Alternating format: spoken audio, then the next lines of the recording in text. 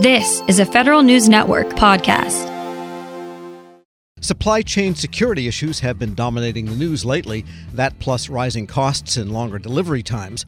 The Biden administration has taken some steps to help logistics companies. For an assessment, Federal News Network's Eric White spoke with the Senior Vice President of Policy and Senior Counsel at the Information Technology Industry Council, John Miller. I would start by saying agencies are actually doing a lot. February's America's Supply Chain Executive Order kicked off a flurry of activity on supply chains across the government. In my world, Commerce and CISA, the Cybersecurity and Infrastructure Security Agency, have been working on the ICT supply chain piece. Commerce previously put out a report on the semiconductor piece. But there's numerous other agencies also involved doing things: energy, defense, HHS, and others. So there are a number of implementation activities in flight. And one of the other hats I wear is as the co-chair of the CISA-led ICT Supply Chain Risk Management Task Force. And the task force has been engaged with Commerce and CISA, providing our expertise as they write the one-year report that was required pursuant to the America's Supply Chain's executive order. So I think in terms of what more could be done besides all of this activity, in a lot of ways, one of the things that we consistently urge the government to do is to at least make sure that everything you're doing is streamlined. And I think there are so many activities going on that from an industry perspective, we really continue to urge the government to drive a strategic, coordinated, and holistic approach to these issues so that, we're all pointed in the same direction. Yeah, that's a good segue into my next question, which is there are so many moving parts or lack of moving parts recently that go into this sort of thing. Is it the kind of thing where, they're doing all they can and it's just going to have to resolve itself because, like you said, there's just so many moving parts that even streamlining it may not actually end up streamlining it? I would not say that the situation that we're currently dealing with will simply resolve itself. I mean, it's true that some of the issues that we're experiencing are the result of the unprecedented pandemic that we've all been dealing with for the past year and a half plus already at this point. But I think one of the things that the pandemic has actually helped us all understand is that there were some systemic challenges to the area of supply chain risk management that it's really important that we collectively address longer term. Some of these things were already underway, such as the need to diversify supply chains to a broader array of locations and away from single source or single region suppliers. And the pandemic has just underscored the need to continue working on that issue even beyond the pandemic. Yeah, even before the pandemic, as far as critical supply chains go, for those tools and materials needed for things like major infrastructure projects that are, critical. How vulnerable were those supply chains? And was anybody really kind of raising the alarm bells before all of this happened to say, hey, we need to really diversify where we're getting this stuff from? Yeah, I mean, as I just said, the pandemic has reminded us that, due to the complexity of these supply chains, and the many potential threats that are out there, and there's different types of threats, of course, that the supply chain, there was always vulnerability in the supply chain, I guess maybe is the best way to put it, and that really helps to illustrate why there's always a need for supply chain risk management. I mean, I can tell you, again, from both the ITI perspective and the perspective of the task force that I mentioned earlier. I mean, that was incepted in December 2018. So that's certainly well before the pandemic came into our lives. And I mean, so that task force, and that's a task force that involves over a dozen federal partners as well as experts from the IT and communication sectors, has been working on these supply chain risk management issues for nearly 3 years. And there are many, across industry and government who have been working on these issues for a decade or more. I mean, one of the things that we did as a task force was to catalog roughly 200 supplier-related threats, ranging from cybersecurity to counterfeits, to legal and economic risks, to, indeed external end-to-end risks, such as natural disasters or pandemics. And one of the things that's, again, been driven home here is that any of these many risks could have disruptive impacts on a complex supply chain. And, the pandemic has really helped to highlight what some of these structural issues are. I think it's one of the reasons that the work that's happening right now to address these issues is so important. As the government piles on more and more responsibilities to critical infrastructure companies and the industries itself, could we see something in the future where there might be a self-reporting requirement for when supply chain issues are going to arise, where they need to notify said agency to make them aware of the situation and see if there's anything that they can do so that there aren't major disruptions that end up billowing into any disaster or lack of improvement going on? Well, that's an interesting question. I think the short answer is that, particularly if we widen the aperture a bit and think about this through the lens of supply chain information sharing, we are already seeing active discussions underway in a couple of different places. I mean, information sharing in the supply chain context is certainly important. It is important to note this is a different kind of sharing than we're seeing in a few other contexts and have seen, particularly in the cybersecurity context. John Miller is Senior Vice President and General Counsel at ITI, speaking with Federal News Network's Eric White.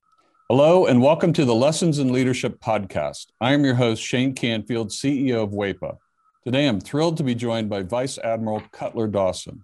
Cutler has had an incredible career serving our country for 35 years in the Navy, where he attained the rank of Vice Admiral. And during his service, he had numerous assignments afloat and ashore, including Commander, 2nd Fleet, Striking Fleet Atlantic, and in Washington at the Pentagon and on Capitol Hill, where he was the Navy's Chief of Legislative Affairs. Immediately following his retirement from active duty in 2004, he became the president and CEO of Navy Federal Credit Union, the world's largest credit union, where he served for 14 years. Under his leadership, Navy Federal grew from 2 million to 8 million members. Phenomenal. Cutler, welcome and thanks for joining me. Thank you, Shane.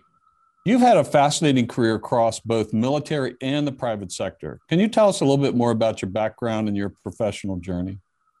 Well, I started out at the Naval Academy, where I graduated in 1970, and then, as you mentioned, spent 35 years in the Navy with 6 actual afloat commands. The first one was when I was 27 years old. I didn't know enough to be scared of anything, and it was probably one of the highlights of my career. And then after I retired, after 35 years, I went to work at Navy Federal Credit Union as the CEO, where I spent my next 14 years. I'm currently retired and enjoying life, and it's been a great run for me. How would you describe your leadership style, and how's that developed over the years? My style has been quite consistent. I believe, and I've learned this in the Navy, that you have to go to the deck plates to see what is going on. And you have to learn what your people do and how they do it, so you can help them to be better at it and more efficient and more productive. It's something that you need to do all the time. I remember I used to tell folks that you don't want to retreat to your cabin. And what I mean by that is the longer you're in a position, the less you think you have to get out and about. But that should be the opposite. You should get out and about more, because people change, situations change, and you've got to figure out a way to get to them and find out what they're doing and what you can do to help them. We'll talk a little bit more about your book, but I read it, From Seed to the C-Suite. Fantastic read. You talk about the deck plates in that as well. I would encourage everyone to get a copy of this and read some more detail about going to the deck plates. Cutler, who was the most impactful leader in your life, and what quality did you admire about them? I had numerous while I was in the Navy, but the quality that I enjoyed the most was the leaders that got to know me as an individual, and that they cared about me. And I could tell that they cared about me. And they were not only my leaders, but they were my mentors. And I remember one particular one, Bill Schiffer, when I had my first assignment at the Pentagon. I would go in to see him with my problem of the day. And I knew that he had numerous problems of his own, but he would stop and he would focus on me, and he would make me feel like I was the most important person in his world. And I tried to do that throughout my career, but really it's about caring for your people. Cutler, in reading your book, there was a quote you used to inspire those people that work for you. And it really got my attention. And it was, you are the captain of your own ship. I wonder if you can talk a little bit about what that means and how it was useful to you and the leaders you were developing. Absolutely. What I mean by captain of your own ship, when you are the captain of a ship, sometimes you're in the middle of the ocean and you don't have anybody to turn to make decisions. You don't have anybody to turn to ask, what should I do now? You have to be the captain of that ship. And I translated that into, let's say, Navy Federal's organization, where I would tell branch managers that I said, you are the captain of the ships of Navy Federal. You're the ones that are facing the members or customers, as others call them, every day. And you have to make decisions without a lot of guidance in some cases and without a lot of time. So be the captain of your own ship. Step up, make decisions, do what you think is right, and you never can go wrong. I think that is so important. And you have to give your people a little bit of latitude to take some risk as well, because there is risk for them in doing that and risk to your organization. That's right. And I mentioned that I took command of my first ship with 5 years in the Navy, and I was 27 years old. Well, my boss had 32 years in the Navy, and his guidance to me when I first met him was, Cutler, you do the right thing and I'll back you up all the way. What a wonderful way to spend an assignment with backup and guidance like that. What great advice. It's clear leadership is a topic you're passionate about. You wrote the book we mentioned before, From C to C-Suite. Can you tell us a little bit about that project? Yes, when I was at Navy Federal, I would tell sea stories as parables to get my point across. And folks would tell me, Cutler, we like your stories. It gives us a picture of what you're trying to tell us. Now, what else are they going to say? They work for me, but I took it as a compliment, and it was. And my wife encouraged me to write a book, and I needed a co-author to help me. And I found a lady named Taylor Keelan, who was the perfect co-author. She turned in my stories into wonderful chapters that I'm very proud of. Where can listeners find a copy? Well, you can get it on Amazon, and you can also get it on the Naval Institute website.